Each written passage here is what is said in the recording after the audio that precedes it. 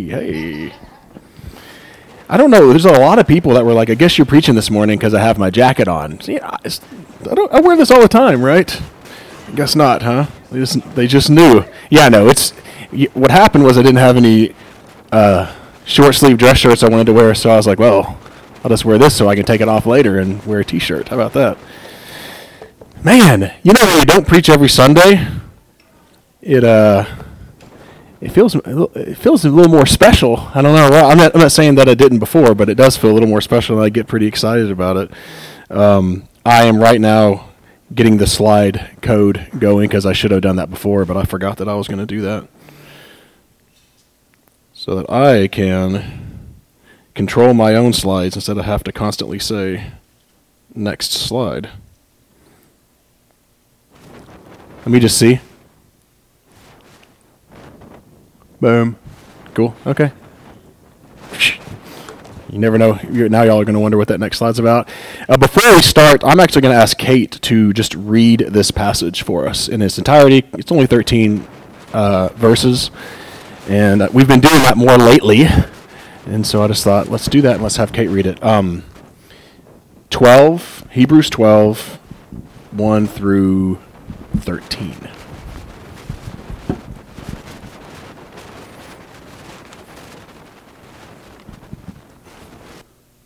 I'm reading from the NLT, if it sounds a little different. Therefore, since we are surrounded by such a huge crowd of witnesses to the life of faith, let us strip off every weight that slows us down, especially the sin that so easily trips us up, and let us run with endurance the race God has set before us. We do this by keeping our eyes on Jesus, the champion who initiates and perfects our faith. Because of the joy awaiting him, he endured the cross, disregarding its shame. Now he is seated in the place of honor beside God's throne. Think of all the hostility he endured from sinful people. Then you won't become weary and give up. After all, you have not yet given your lives in the struggle against sin. And have you forgotten the encouraging words God spoke to you as his children? He said, "My child, don't make light of Lord's discipline, and don't give up when he corrects you. For the Lord disciplines those he loves, and he punishes each one he accepts as his child."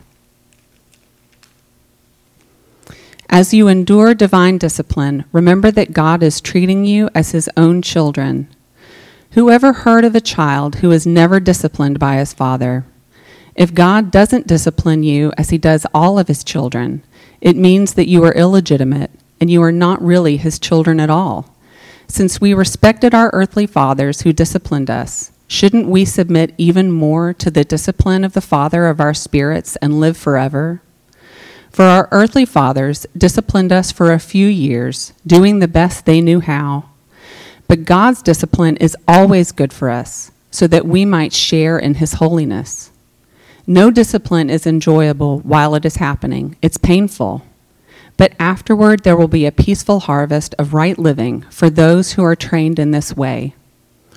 So take a new grip with your tired hands and strengthen your weak knees. Mark out a straight path for your feet, so that those who are weak and lame will not fall but become strong.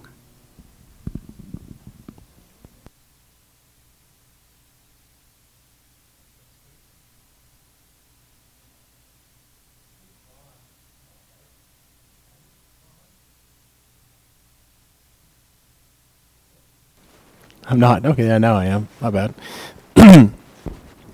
Maybe I was on the whole time I was sitting there. Oof.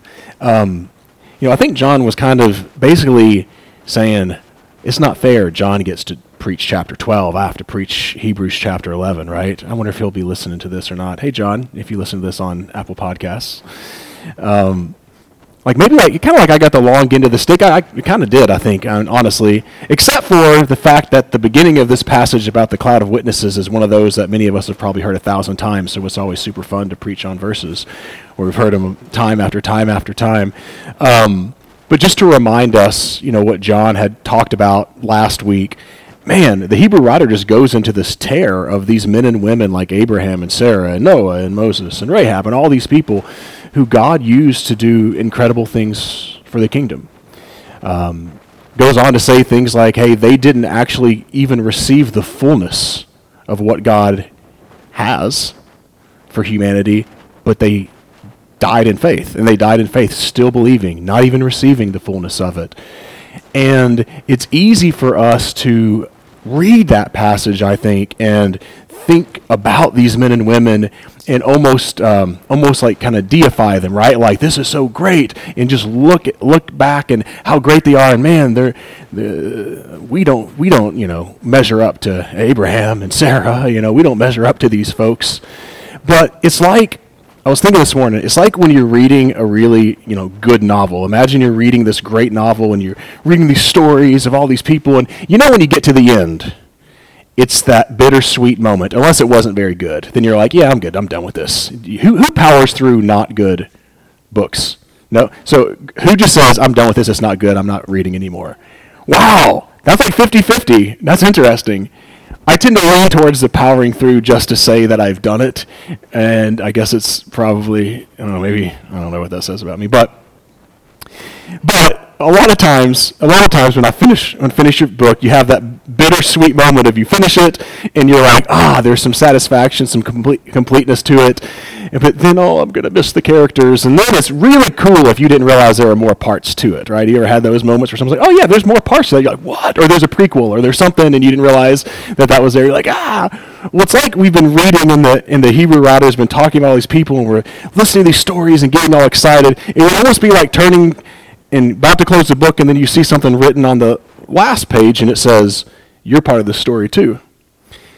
He takes what is in the past, where we could just kind of go, wow, that was great, amazing, and he brings them to the present time. And this is the beginning of the chapter. He says, listen, you all are all part of the same story that God's been telling. This great, amazing novel, this great story that's been told, you and I and all of us are part. And to me, it's cool to say that. I don't think I really grasp that. I don't know about y'all, but I don't think I really understand. We're part of the same story that Moses was in. We're part of the same story that God's been telling, that Rahab joined in. It's like this image. Oh, where did my slides go? There we go. There's almost this image that he's telling, or he's speaking. I'll push it a third time. I wonder if I let my phone go to sleep, if it has a problem with that. Go to the next slide. Thanks. I may have to just say that. I'll try it again here in a minute, but that's just some kind of a signal. You guys know. At least keep their attention in the booth if I have to tell them next slide. Who knows what they're doing back there? They always tell me they're paying a lot of attention, so close attention. What did I preach on? Well, there was something about a race or something, Dad, it's really good. All right, sorry, I don't want to detour. But the writer has almost this image, because we're going to get to, as you even heard when Kate read, this kind of picture of a race. John alluded to that. And this idea that Abraham and Sarah finished the race, and they pass the baton, they pass the torch to the next generation. And as they pass the torch to the next generation, they kind of join the stands. It's kind of wild, and their story and their witness is actually cheering the next generation along. And then they die off and they join in the stands, and their witness and their story is cheering the next generation along. Again, it's kind of wild to think about. I'll go kind of slow, because the idea that these stories and that these, people that we look as mountains of our faith are literally cheering us along, saying, y'all can go, you can finish, let's go. And don't forget that this letter is written to a lot of people who are suffering persecutions and challenges. And the writer, a big part of the story is, the letter is encouraging them, keep going, let's go, let's go, let's go, you can do this. Therefore, since we are surrounded by so great a cloud of witnesses, let us also lay aside every weight and the sin that clings so closely. Let us run with perseverance the race that is set before us. Next slide. I like this part of the passage in Hebrews Greg has gotten some very practical stuff, but sometimes we get into this Christ as, and this is incredible stuff, right? As high priest, new covenant, beautiful things. But here it gets really, really practical. Like think of all that we've been studying and think of all we've been talking about the last 4, 5, 6, whatever weeks. And for him to very, very pointedly saying, we have joined the story that God has been telling. We're part of the same mission that all these people have been part of. They're actually surrounding us with their witness. Therefore, get rid of the things that hinder you as you're trying to run. I don't have as cute of a story as John and Deborah holding hands as they finish the marathon. Lauren got mad at me last week because she said, why don't you and Larissa do that? And I said, we will when she gets faster.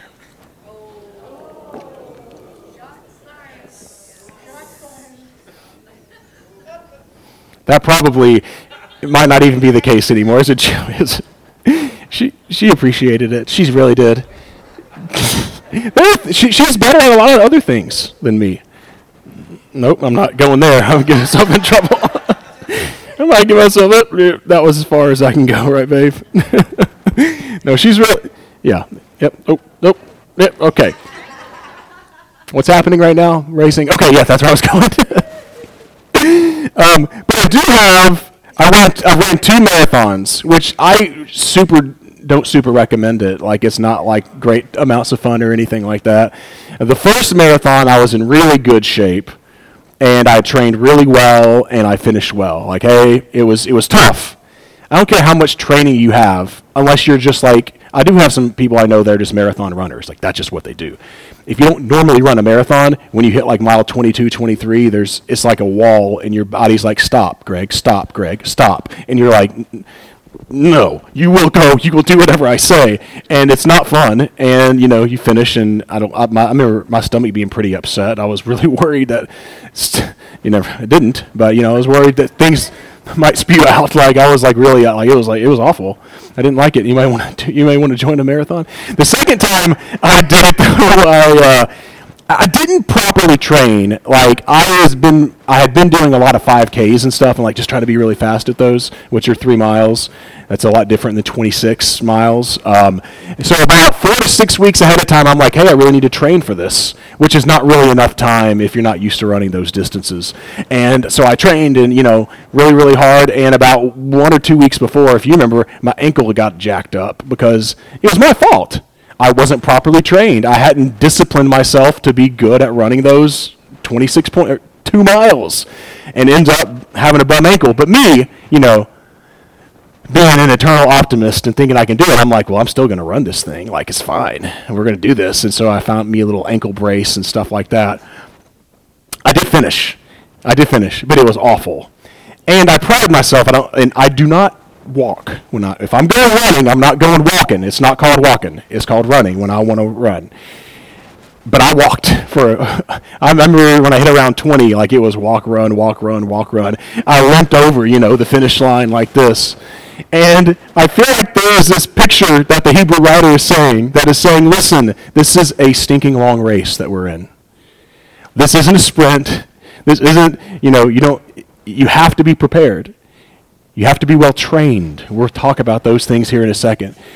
So get rid of any kind of encumbrance that would prevent you from running the race well.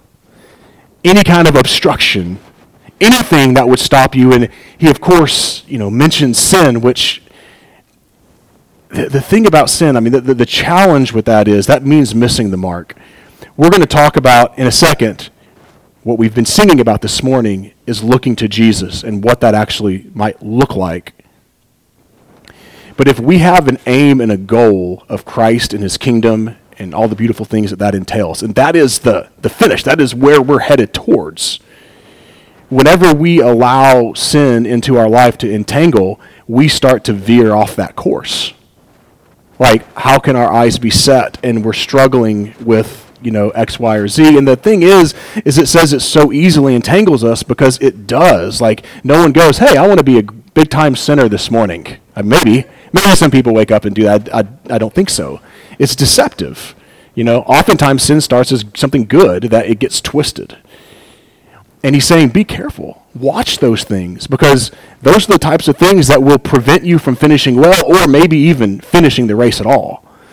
I thought about this a lot this week, and thinking through like some of my dear friends who have quit running, maybe just momentarily, hopefully. Hopefully they'll get back in the race at some point. But at some point along their lives, they have said, this Jesus stuff, man, I don't know. I'm not really into it. And I was just thinking of the reasons why. And this is just like personally people that I've known really closely. And it's usually one of two things. One is just tragedy has hit their life so many times that they just don't know how they can believe in God that it would allow X, Y, or Z to happen. And those are difficult. That's very difficult. But two, in the overwhelming majority, is sin. By the time they sit down and say, I'm done, it's usually something like, what is some kind of intellectual, like I can't believe in God for this or that reason. But when I look back and I see the roots of the veering off of the race and the path, almost, man, so regularly it is some type of sin that becomes to entangle and gets the people looking so inwardly and at themselves, and they're focused on things that are, anyways. But that sin begins to entangle, and then excuses are made and different things like that. It's real, man. He writes this with the recognition that sins and different weights and stuff, man, this hurts us. And this idea of this race it's not like a joke. Like, this is real. Like, this is eternal. There's eternal implications. This is big time stuff. So let's not let these things entangle us. Let's not let weights. Let's let nothing obstruct us. And I've wrestled with like thinking through like things in our lives that might actually, maybe they're not sin, but that actually kind of hinder us from running well. Ask myself if this hinders me from running well much time as it distracts me sometimes. And I'm like, man, I could have really been doing something a whole lot more productive. Not that it's all bad or in and of itself, but that's the whole thing, right? Like, it's not that bad for me to watch a show. But whenever I spend time binging show after show after show, it's hard for me to be spiritually fit whenever I'm so distracted by so many different things.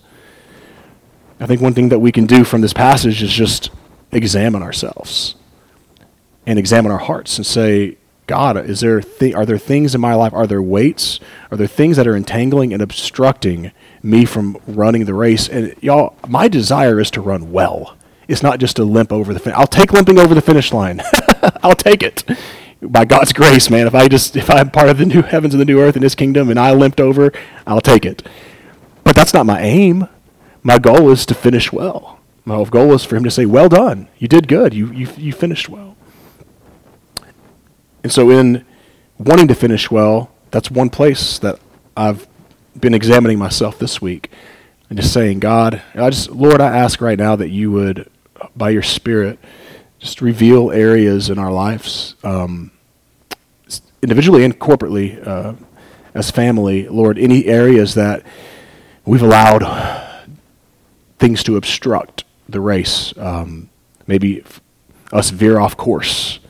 And I just ask for your help with that, Lord. Thank you.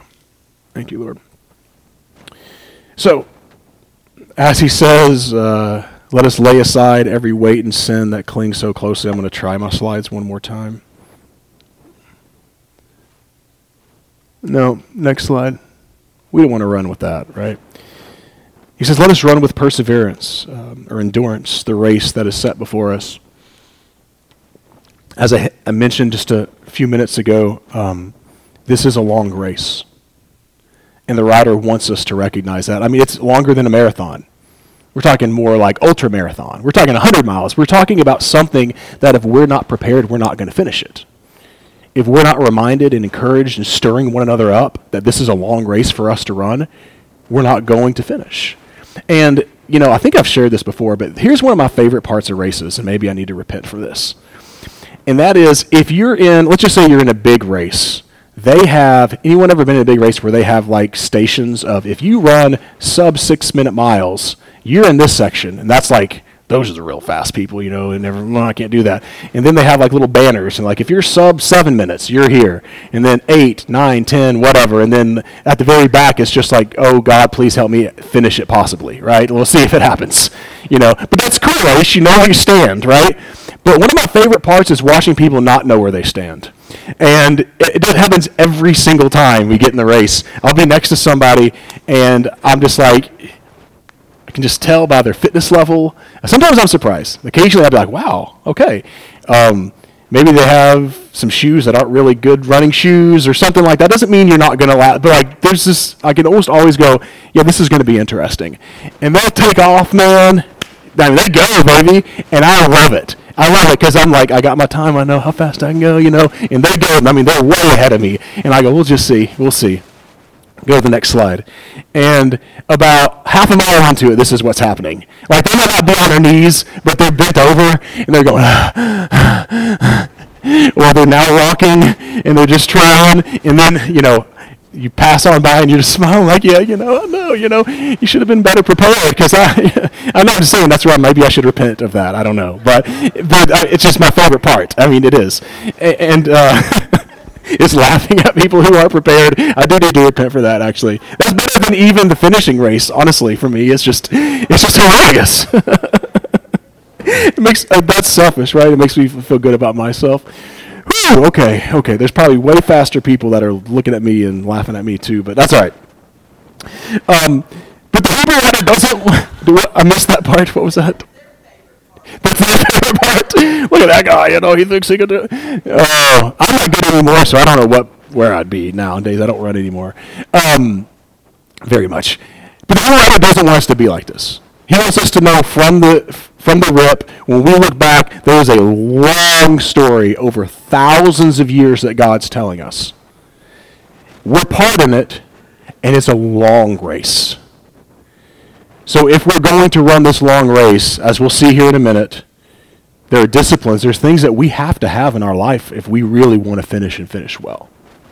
I'll pause on that part for a moment. Next slide. So going to the next slide, he says, let us run with perseverance the race that is set before us, looking to Jesus, the pioneer and perfecter of our faith, who for the joy that was set before him endured the cross, disregarding its shame, and has taken his seat at the right hand of the throne of God. What we set our eyes and fix our eyes on means everything.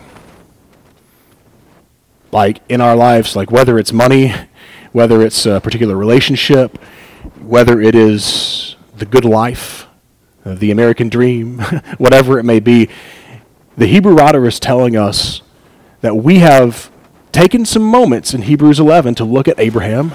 Man, way to go, Abraham, I wonder if anybody, hey, Moses, we're going to do this thing, And that's okay to do. It's good to do. It's good to stir each other up and to encourage each other and to read these stories of these people and to be encouraged. But he's saying, as he's done the whole rest of the letter, what has he said? Jesus is greater than Moses, right? His covenant is greater. He is the high priest. But he's saying when it comes to what our eyes are mostly locked and focused on, it has to be Jesus himself. So what does that look like? That was my question this morning, because I started thinking to myself, if this is a reality, if we are running a long race, if one of the big parts of encouragement he says here is for us to lock our eyes on Jesus, what the heck does that mean practically in our lives? It's so easy to come up with these theological, oh, wow, that's cool, yeah, look, I'm look to Jesus. But what does that mean? What does it mean for us to, what does it look like for us to have a daily practice? If this is something that we need to do, I can't take my eyes off of them for long periods of time, or I'm going to start veering. So this week for me, and I think that there's probably hundreds, thousands of ways to practice this, I started asking, how can I daily practice looking to him? And for me, it was throughout the day and in conversations and whatnot, asking, what is Jesus doing now? Lord, what are you doing? Because if I am looking to him and he is the goal and his kingdom is the goal, then this race, there is a mission to it. There is there is a story that's being told. There's a path that we are to go. And I started thinking, though I'm not against it, I just thinking about the What Would Jesus Do bracelets. Remember whenever we were like in the 90s, everyone wore those or whatever, and people still wear them, right? I don't think, they're not bad or anything, but I started, one thing that it can do, it doesn't have to do, but this is where my mind went in the process of what it can do is kind of put us in like, hey, I can read Jesus, what would he do in this situation, as a good moral teacher or whatever, but like, I started asking myself, not what would he do, like what is he doing? How can I discern? Because he is in us, right? Like, is that the reality? It's not maybe, what could he do? He's not, that kind of disconnects us from what is he doing? And trying to, throughout my day, and again, in conversations with people, whatever it may be, learn to listen and discern what is God doing at my work here? What is he doing in this situation, this relationship I have? But bigger questions, what is he doing here in Murfreesboro, right? What is he doing in our school? Like, what in schools, what is Jesus doing? Which does, of course, have a response to it. How does he want me to respond to this? Does he want me to respond in bitterness? Does he want me to respond in forgiveness? Not what would he do? What does he want to happen? How does he want me to respond? Because if he is our goal, if this is his mission, then that's part of what looking at him looks like. We have to ask. These are questions that we have to ask. I'm afraid that certain times we disconnect a couple things. Actually, let's go to the next part and then I'll talk about that. Next slide.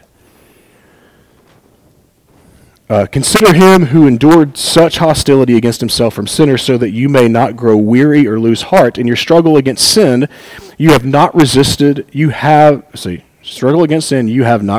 the point of shedding your blood. And you have forgotten the exhortation that addresses you as children. My child, do not regard lightly the discipline of the Lord. Do not lose heart when you are punished by him, for the Lord disciplines those whom he loves and chastises every child whom he accepts. A couple things.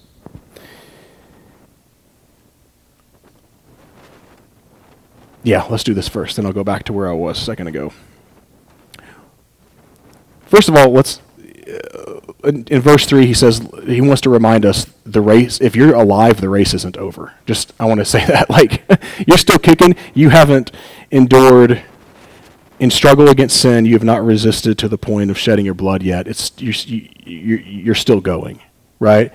It goes back to the faithfulness of Christ as high priest, and for us to go, well, you don't understand what this is like, Jesus, whatever.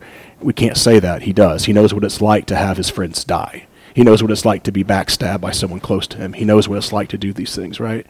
He knows what it's like to resist to the point of dying a death that he did not deserve, that was viewed as a criminal, viewed as a horrific criminal, and dies a horrifying death, right? We haven't resisted to that point. He's reminding the Hebrews that. But to me also, that's a big encouragement, because maybe we're off the trail, but you're still here. You can get back on the course. We can look to Jesus, and we can join the mission. We can join the story that's being told. But then he brings in, as we look at Jesus and we look at this race that we're running, obviously these are connected for a reason. Running this race, this mission of following and looking and seeing where he's at and heading towards him and his kingdom is connected directly with discipline. I know that a lot of folks, I know there are people, and maybe people here, who have had very harmful, hurtful, tragic situations when it comes to discipline in your life. Like, there are people who, their parents, man, they weren't doing it for their good. They just had rage problems, or, they were taking things out from work on the kids, or they had substance abuse problems, and discipline, and they were not disciplining in love. They weren't disciplining what we're going to talk about for formation. They're disciplining because they're angry or they're bitter or whatever it may be. Also, I've seen where maybe you've been in church situations where the words obedience and discipline and stuff have been used to lord over people rather than to help and aid them. And because I know I've shared this before, but because of that, I have friends in my life who I love who don't even want to talk about discipline or obedience because they've been so hurt and by those things. I don't want to downplay the hurt. Like, yeah, it affects you big time. But I want to encourage that there is good discipline. There's incredible obedience. And these are vital parts for us to finish the race. Right? If we want to keep this kind of athletic analogy, I know Greg loves athletic analogies. He loves sports ball, he says. But in the scriptures, there are many. There's boxing. There's analogies, athletic ones, and so we're going. We'll just continue this one, right? If I decide that I'm going to run a marathon, and I just think it's just going to happen, I'm just going to do it. Who thinks they can just do it and finish it? All right. I mean. Yeah, Jonah. Yeah, he probably does. I believe that. And maybe the odds are not in your favor, right? As Katniss or whoever would say. She didn't say that, but anyways. The odds are ever in your favor. Yes. Sorry. May the odds. Sorry. See, I just. It's what I do sometimes. Okay. Odds everywhere. Okay. In order for us to finish the race, though, we have to allow disciplines to come into our lives. Like, if there's no maybe.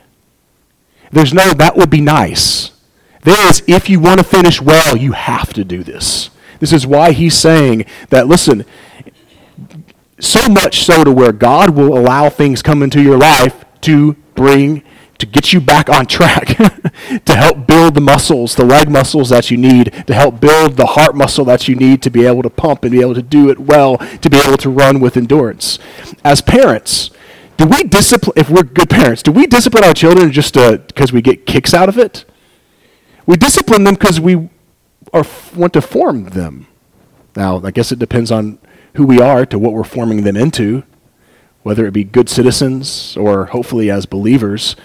We're desiring to form our kids into the image of Christ, his kingdom.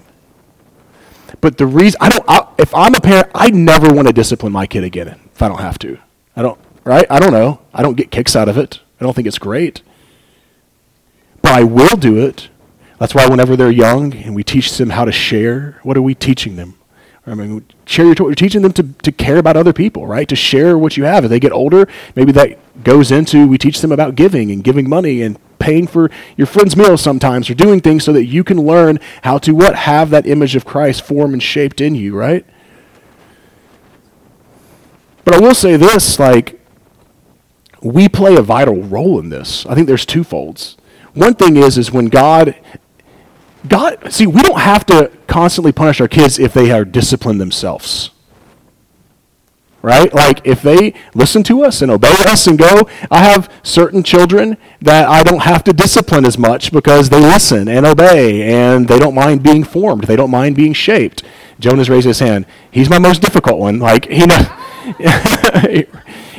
one that I've told you that 100 times. Now you're going to lose, X, Y, or Z. And, right? He's a good sport. That's why he's raising his hand there. Love him. He's the most like me, so maybe, what does that tell you, I guess? I can be stubborn and stuff. Anyway. But that has me reflecting on my life and my walk with God and my spiritual, even physical formation. It's like, what am I putting in my life? What am I allowing to be in my life to bring growth? There's some point in following the Lord that we often stop growing or we become unwilling to grow. It was really fun going around doing training for textbooks. That's what I've been doing all summer long. And such a stark difference between the first year teachers and the teachers that have been there for a really long time. Now, the first year teachers are naive and whatever, I get it. But there is so much excitement. Oh, teach me, I'm a sponge, I want to learn, I want to grow. And I'm like, yeah, cool, they're all participating. And then we get to the ones who've been around there for a long time. Not always, sometimes they participate well, and sometimes it's just like, please get out of here, I've done this 100 times. It's another textbook. And I get it, I get it. I know what it's like. I know what it's like to sit there and do that. But sometimes we treat our spiritual life like that, where we were excited when we first surrendered to Jesus, and we were willing to grow, and we had some disciplines for prayer time and reading our word, and maybe growing in whatever it may be, maybe hospitality, whatever. Like, I want to grow, I want to be more like Jesus. But there's a point to where that I see, and I have to fight against it, to where we just kind of like plateau and go, well, I don't know, like I've made it, or I've wondered to myself, do we just kind of live up to where everyone else is? Like, we're all running 12-minute miles. Why do I need to run a 10? Like, like I go to church, I read a little word, I do a little bit of this, and I don't think that is helpful for us to finish well. Because the way that we live our lives, not only does the way that we run the race affect us, it affects everybody else around us. Like, if there are those that are down and they're on their knees or struggling, if we're weak, we can't pick them up and help them run the race any better. We can't encourage them. We're like, I'm just going to finish this myself. Like, hey, like, and whenever we don't build those disciplines and practices into our lives, like, because God loves us, because it says that we're not illegitimate children, good parents discipline their children, he will come and he will help form and shape us. So another piece to it is whenever we're going through trials and challenges, endure trials for the sake of discipline. Like, when we're going through those, listening and discerning, God, is there something that you are trying to teach and grow in me? I don't think that the Hebrew writer is saying every bad situation is from God and he did this, but I believe that he is saying that he does allow situations, trials, challenges, difficulties into our lives to form and to shape us. And it even says, it's being real, we don't like it when we're going through it. Anyone like to be indisciplined? I don't at all. Like, there may be things in your life that God allows to be exposed to other people that he's been telling you for a long time. You need to, hey, gently, I'm trying to form you, then it's exposed and you're like, well, but the positive is maybe I'll actually do something about it now, right? That he disciplines us because he loves us. And so that's pretty much it today. Like, I just want us to take a moment. I'm going to do the 2-minute thing again where we just meditate for a moment. And I would like us to reflect on discerning what areas of growth individually and corporately God may have for us. Asking ourselves, are we allowing weights or sins or obstructions to really help prevent us from running? Have we stopped growing? Have we just kind of decided, I'm good? And if so, why? Because if we want to run well, and I would venture to say, really, we all would want to help others run well too. I think that's the thing in the West. We get so individually focused. We think this whole passage is just about me running my individual race. What are you talking about? Abraham, Moses, Sarah. This is about us running together. And hopefully us building those muscles well enough, those spiritual muscles, disciplines, to where we can help others. Like, if we don't have a discipline of hospitality, how are we going to invite others into our lives and help them grow? Right? If we've just chosen to ignore those areas of our lives. If we say, man, I really want to have a great prayer life, but we don't, we just need to stare at ourselves in the mirror and be like, do we actually want to have a great prayer life? Because if we do, what are you doing to grow it? Like, I don't sit around going, man, I'd love to have good biceps. I'd love to have great biceps. Finally, Jerry's going to go, shut up, John. Lift a weight. And I'm going to go, yeah, I guess I should. Am I allowed to say shut up? Sorry, I shouldn't say that. Be quiet, John. Lift a weight. Sorry, there's some kids in here. I don't say that to people, kids. It's not nice. Don't say that to other people. So, Lord, we just ask today that through your Spirit, that you would reveal to us in our hearts, whether you speak in the stillness of our hearts, whether you just give us a discerning spirit. If you want to speak audibly, I'm listening, Lord. but that you would speak to us and show us those areas that we can grow so that we can be strong and help others run this race, Lord. Show us the areas in our lives, Lord, where we've allowed sin to entangle us, or we've allowed extra spiritual weight to be on us that we don't have to have, that we need to shed so that we can run this race well, so that we can finish our leg of the race and pass the baton to the next generation and go into the stands and watch and cheer along. Hopefully that the life and the witness that we've had is something worth encouraging others. But as we do all of this, Lord, help us to look to Jesus. Give us ideas of practices that we can have in our daily life to reorient ourselves, to make sure that we are focused on him, on his character, on his kingdom, and on his mission. And that would not be divorced from formation so that we can finish this race. In Jesus' name, amen. Before they play, let's have a few minutes of a little bit of silence to reflect and to meditate.